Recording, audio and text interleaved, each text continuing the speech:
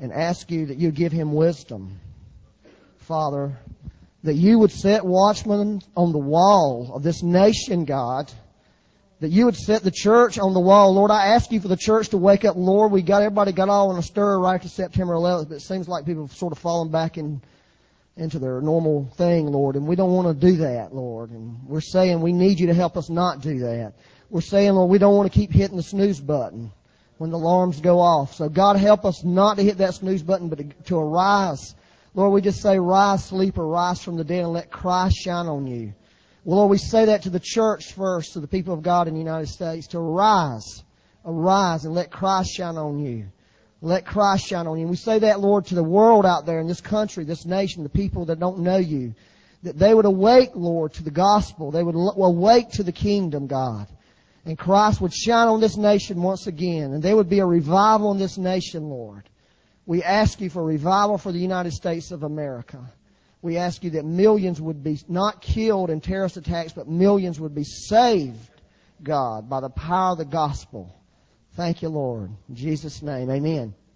We're going to let the children go. I think they may have already gone, but we're going to let them go. And bless them, Lord, and help them back there. Bless the teachers. And whoever's cell phone's going off, answer it. If you look in your bulletin, we got a new missionary that we're spotlighting this month. Last month we did His Heart Missions. We're doing the ones that are in-house first so we can learn how to do it for the ones who are not in the house. But Christina, stand up. Christina Casperson. Everybody give her a hand. Read what your bulletin says about Christina and sort of an introduction, and then we're going to be having her all month, and we want to really highlight how the Lord's using her, and she'll be going back to China here before you know it. So we're blessed to have missionaries right out of our body. It really is, and there's going to be more of you that one day your name will be in there as the missionary of the month. So if you have a calling towards missions, when God's timing comes, we will certainly try to help you and we will at least spotlight you. And we may tell you we don't want to help you, but just kidding. Okay, everybody get your Bible out and turn to Acts 17.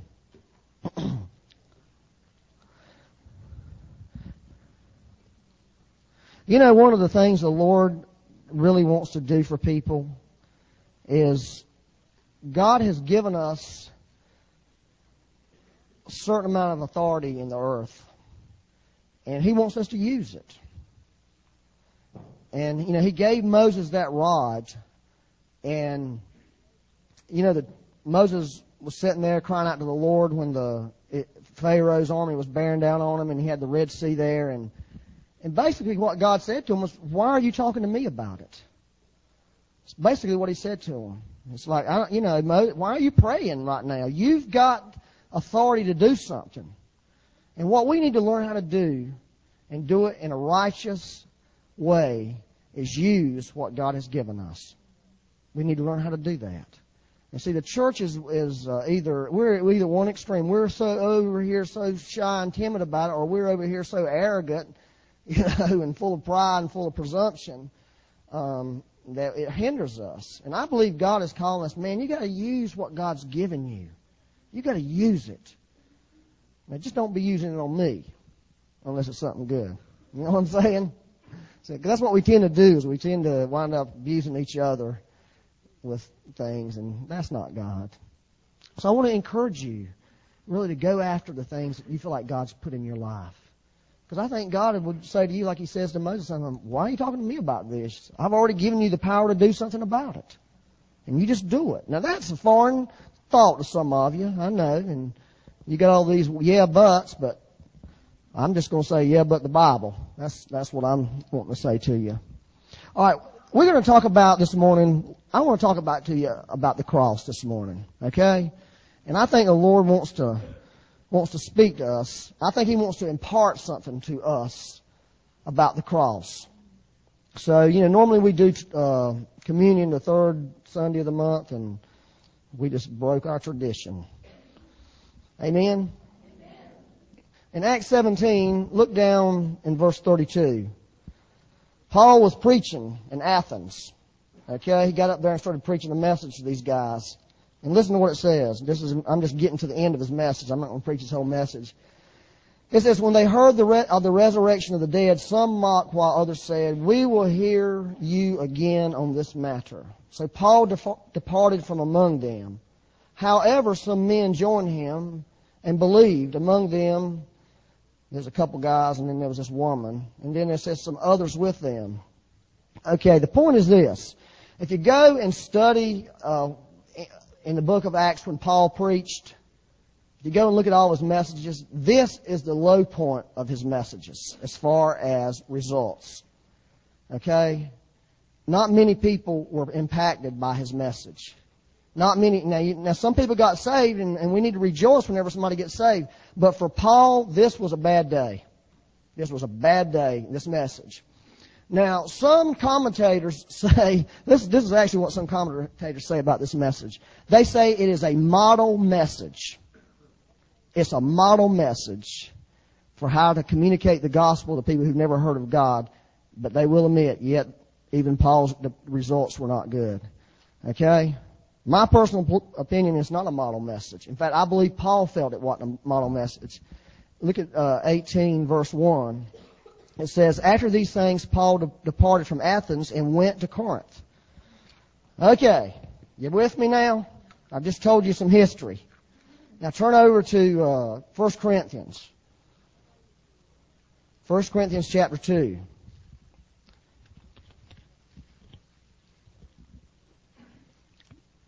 I'm going to read verse 1 through 5. Okay? Y'all with me? Don't be going to sleep on me this morning. It says, and I, brethren, when I came to you, did not come with excellence of speech or of wisdom, declaring to you the testimony of God.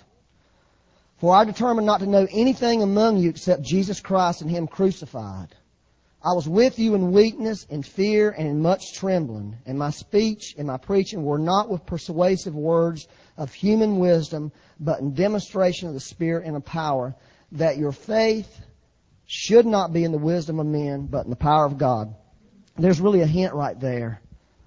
Okay, this is what Paul said he did when he got there. There's really a hint from Paul that what he did in Athens was not what he was going to do here. In other words, he went to Athens and he preached a message that had a lot of human wisdom and a lot of human persuasive words in it. And he felt like because it had a lot of that in it, God really couldn't move. So when he got to Corinth, he says, when I got to Corinth, I decided I'm not doing any of that stuff. I'm going to come and I'm going to preach a real basic message to you. That's Jesus Christ and Him crucified. That's the power of God. Are you with me? Now turn over to 1 Corinthians 15. Let's read 1 through 4.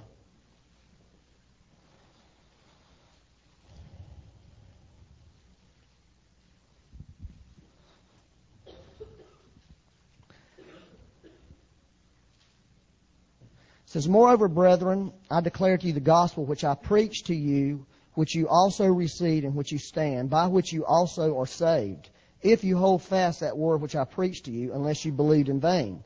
For I delivered to you first of all that which I also received, that Christ died for our sins according to the Scriptures, and that He was buried, and that He rose again the third day according to the Scriptures. I love the way the New American Standard says that. Where it says, first of all, it says of first importance. Of first importance. There's this thing in the Bible called the scarlet thread of redemption. Okay? That's what they call it. It comes from Joshua chapter 2 when, Israel was fixing to attack Jericho and destroy it. And this lady named Rahab who was a prostitute who helped some spies that went in there. And she said to these guys when they're leaving, when you guys attack this place, make sure I'm taken care of. And they said, okay, we will do that if, number one, everybody has to get in the house and stay in the house. Number two, you got to tie this scarlet thread to your window. And when we come, everybody that's in that house where that scarlet thread is will be saved. But if anybody goes outside that house, away from that where that scarlet thread is, They take their life in their own hand. Well, if you begin to study the Bible, and you can start, and this is the truth, you can start at Genesis and go all the way to Revelation, you find that thread running all through the Bible, the scarlet thread of redemption. You find the cross all the way through the Bible. In fact, I'll tell you this, and this is a pretty bold statement, I think. You pull that thread out of the Bible, and I believe the Bible would implode on itself. I believe the Bible would collapse, because none of it would make sense apart from the cross. None of it makes sense. It would just be like the Koran or some of these other philosophies and theologies of man if you take the cross out of it. Sounds good, sounds wonderful, but without the cross, it's just a bunch of teachings that make no sense, that really have no substance to them. See, the cross really is the center of everything that God does. It's the center. It is the center, and it's the central topic of the Bible. Let me say that one more time. The cross is the central topic of the Bible. It is the central topic. Now, we have to ask ourselves, is the cross the central topic of our life? Is the cross at the center of our life? You hear what I'm saying to you? Because if you take the cross out of the Bible, you don't have a real holy Bible no more. You got a mess, I believe. I've tried to sit there and take it out and start thinking about some of the things in the Bible, and they make no sense. They're illogical. Like, who wants that? Who wants that? In fact, Jesus said, it's in your bulletin, the scripture, the cross was the very reason He came to the earth. He said, for this purpose, for this hour, I've come. I've come for the cross. When Jesus was on the Mount of Transfiguration, which is a glorious event where Moses and Elijah appeared to Him, guess what they were talking about? They were talking about the cross. They were talking about His death. That's what He was wanting to talk to them about. He wasn't talking about who He healed or His ministry or the next campaign He was going to have or His disciples. He was talking about His death. I mean, think about it for a minute. Two people who lived and died, and now they've shown up. Two dead guys that were powerful guys in history. Suddenly they're on this mountain, and you're talking about dying. That's your subject you want to talk to them about. Don't you find that to be a little extreme? Would you want, if Moses came walking in the door this morning, would you want to talk to him about the cross, honestly? Would you? Think about it a minute. I don't think that's a logical way of thinking.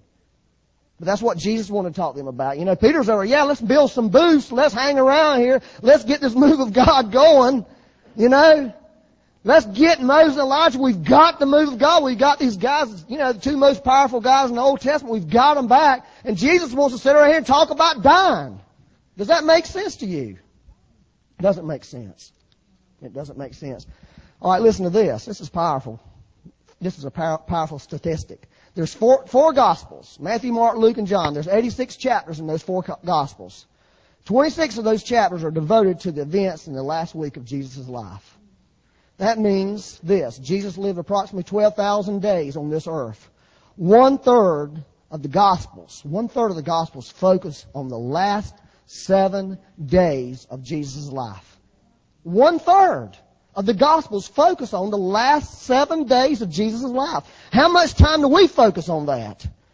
Are we giving one-third of our life to focusing on the last 7 days of Jesus' life? I don't think we do. I think we are into a lot of other stuff. Maybe somehow that it's not quite good. Turn back to 1 Corinthians 1. Are y'all with me?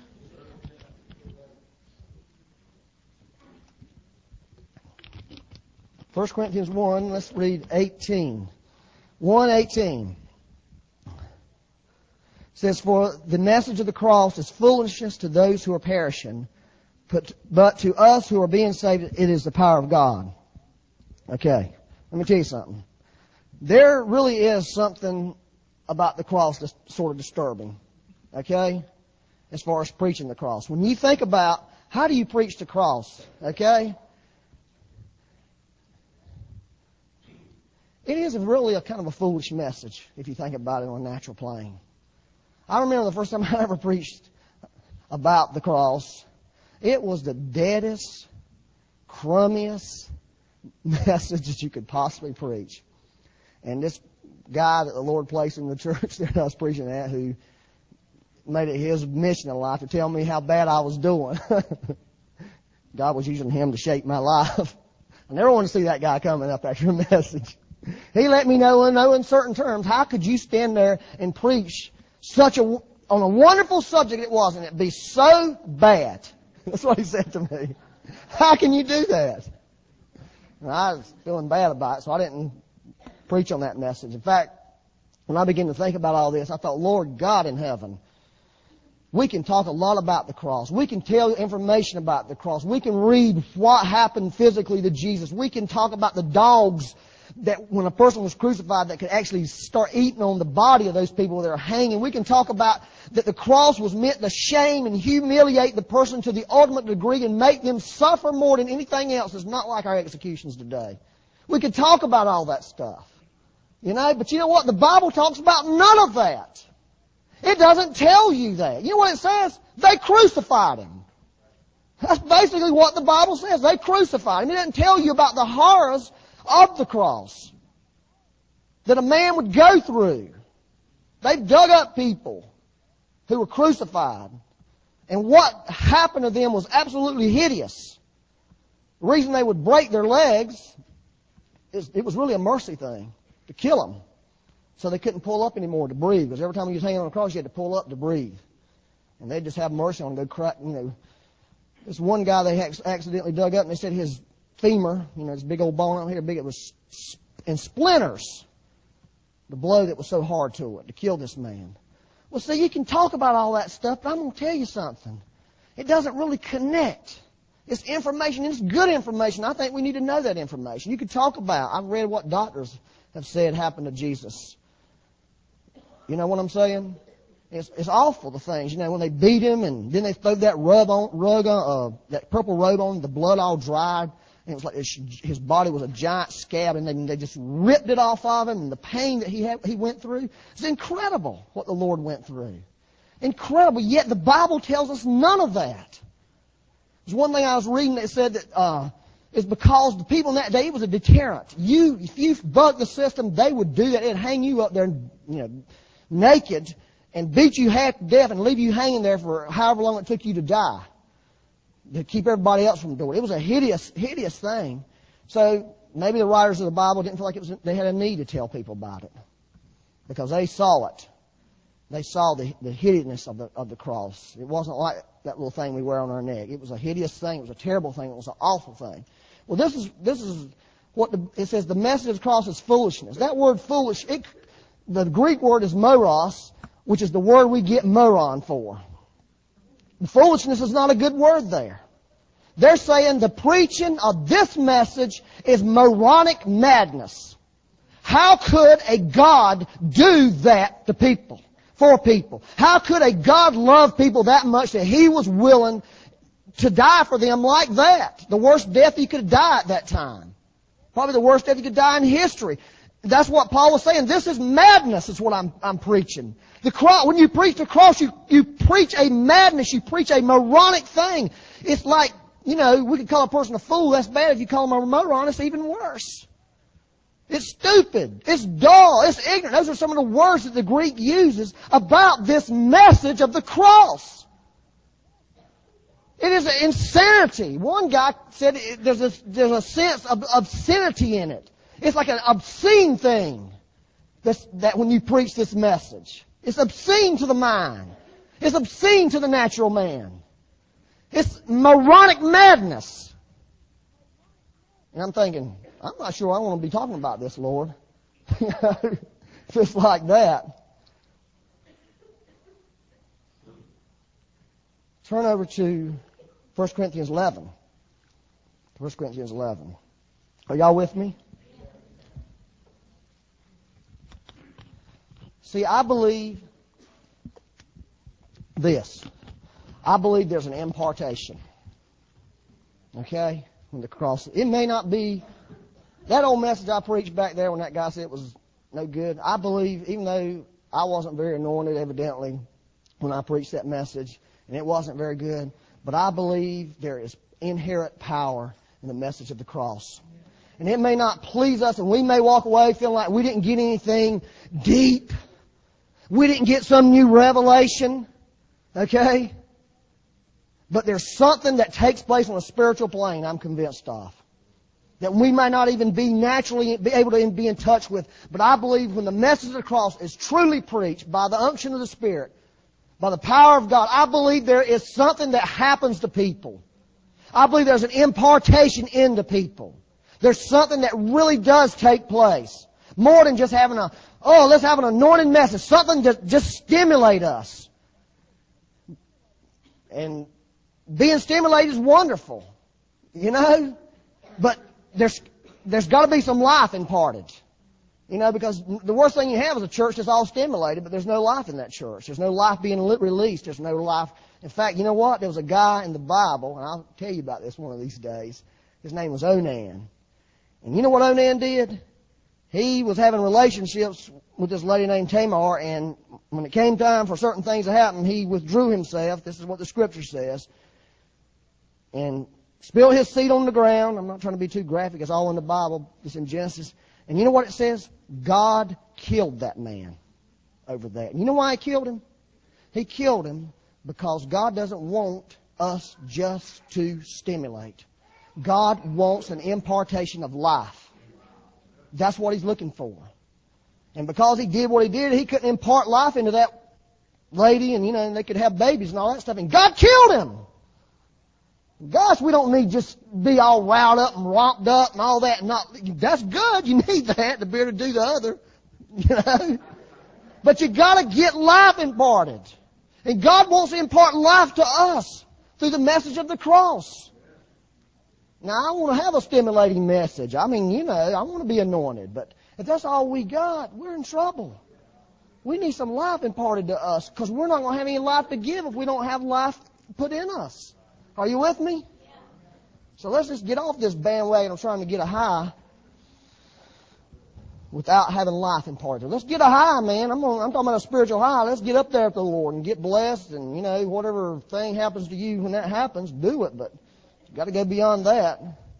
This is what it says in verse 23. It says, "For I received from the Lord that which I also delivered to you, that the Lord Jesus on the same night in which He was betrayed took bread, and when He had given thanks, He broke it and said, 'Take, eat, this is my body which is broken for you. Do this in remembrance of me.' In the same manner He took the cup after supper, saying, 'This cup is the new covenant in my blood. This do as often as you drink it in remembrance of me. For as often as you eat this bread and drink this cup, you proclaim the Lord's death until He comes.'" Well, that's the only ritual there is in the New Testament. That's the only ritual that God gave us is the Lord's table. Okay? But He didn't give it to us as a ritual. But He was willing to take a chance because He knows how dumb we are, how messed up we get. We'll make things into rituals. Okay? But He gave it to us for a reason. He gave it to us because He wanted us to do two things. What did it say? It says to remember and to proclaim. And I think that remember is this. God does not want us to forget about His love for us. And I think it is in our natural mind, in our man's natural heart, is that we would forget how much God really loves us and really does care about us. And God instituted, and that's what communion's for. It's not all about all this other stuff that we make it into. God is wanting us to remember something. He wants to remember, listen, this is how much I loved you. This is how much I care for you.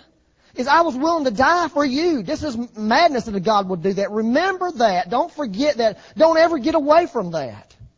That's what it was saying. So when you take communion, you're remembering that the Lord loves you. You're remembering that the Lord cares about you. You're remembering that He wants to be close to you. That's what it's about. We've made it in some sort of religious thing, where God is just saying, I just want you not to forget this one real important fact. I love you. I care about you. I want to hang around with you. I want to fellowship with you. I want to be with you at work. I want to be with you when you're at the ball game. I just want to do that because I like hanging around you difficult rascals. And I believe the Lord wants to release to people the revelation of that. And I believe through the preaching of the cross, I believe through partaking of this, we can have something spiritual happen in our life where God really imparts something to us and reminds us that He's not some hypocritical, hard-nosed God. That He really does love us. That He really cares about us. Otherwise, this is what's going to happen to you. You're going to become hypocritical and cranky and hard to get along with because you've gotten away from the love of God. And that's what happens to Christians. That's why people get religious. It's because they've gotten away from love. They've gotten away from who God is and how God feels. So they get to be old hard-headed things and get difficult and, and run over everybody. That's the truth. You want to cure your religious heart, you get back to the love of God. It'll wash that stuff right off in you. And the other thing he said was proclaim His death till He returns. Now turn over to 1 Corinthians 15. Are y'all with me? 1 Corinthians 15, verse 13. I had this experience when I was a young guy. I heard this very godly man, and this is what he was saying. He was saying, well, you know something? If none of this stuff was really true, okay, if none of it was really true, then the Christian life is definitely the best way you should live your life. Anyway. I heard, and I thought, that is garbage. And I didn't even know about what the Bible said. I thought it is not the best way. If this ain't true, this is messed up. That's what I thought. I didn't say to him, because he would have probably slapped my face for saying something like, back in my day, if you talked back, you got slapped. See what I'm saying? I'm saying I don't believe that's the truth. I don't believe it's the truth today. That the Christian life, the morals and all that stuff that Christians have is the best way to lead your life if the Bible's not true about Jesus. It's not true. That is a lie. If what God said is not true, then this is all bad. Let's toss it all. It's all a lie. Who wants it? And then I found out that I was exactly right by chance. This is what Paul said in verse 12. So now if Christ has preached that He has been raised from the dead, how do some among you say that there's no resurrection of the dead? But if there's no resurrection of the dead, then Christ is not risen. And if Christ is not risen, then our preaching is empty and your faith is also empty. Yes, and we are found false witnesses of God because we have testified of God that He raised up Christ, whom He did not raise up. In fact, the dead do not rise, for if the dead do not rise, then Christ is not risen. This is, pretty, risen, rise, rose, And if Christ is not risen, your faith is futile. That's what he said. This is all futility. You are still in your sins. And then also those who have fallen asleep in Christ have perished. If in this life only we have hope in Christ, we are of all men the most pitiable. If in this life only. Now here's the thing. That's why Jesus said you got to do two things. You got to remember I died for you. But that was the worst day of the disciples' life, was the day Jesus died. That was the worst day of their life. Can you imagine how hopeless they felt? They had put everything in this man. All that he said, and now he comes up and dies on them. Oh, I loved you so much. I cared so much for you. I'm going to die. Well, what'd we do, Lord? But you're dead now. What good is that going to do me? I don't need a dead God. Do you need a dead God? Oh, Becky, I love you so much, I'm going to go die for you. I don't know how you're going to eat next week. I don't know who's going to take care of you. I don't know who's going to be there for you when you're lonely and you're hurting. But I do love you, so I'm just going to die for you. Just to show you how much I love you. That is no God. You hear what I'm saying to you? That is no God. If our God just died for us, we don't have much of a God. Now that's the truth. That's what the Bible tells us. And that's why Jesus said, remember I did die for you and I really do love you, but there's something else. And the something else is this, there's this power of God. It's called the resurrection. Not only do we proclaim His death until He what? Comes. Meaning, the dead guy is still alive. He came back from the dead. He's alive. He's a living God. So the cross demonstrates His love. That's what it does. It demonstrates God's love for us. But the resurrection releases God's power to us. It releases His power to us. And see, I think, if you remember back in the message that Paul was given to Athens, he talked to them about the resurrection of the dead. And they were saying, that's crazy. But he didn't talk to them about that first part. He didn't talk to them about a Savior that really cared and loved for them. You know what I'm saying? He didn't tell them the whole truth. He didn't give them the full gospel message. And see, I think a lot of times we are really going, let's preach the love of God.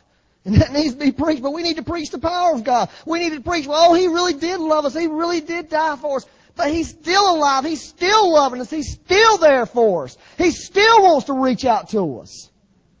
That's the real gospel. It's not this, well, He died. That was great. For God so loved me, He died. That's wonderful. We've got to have the power of God. This is what He said in verse 18. The message of the cross is foolishness to those who are perishing, but those who are being saved, it is the power of God.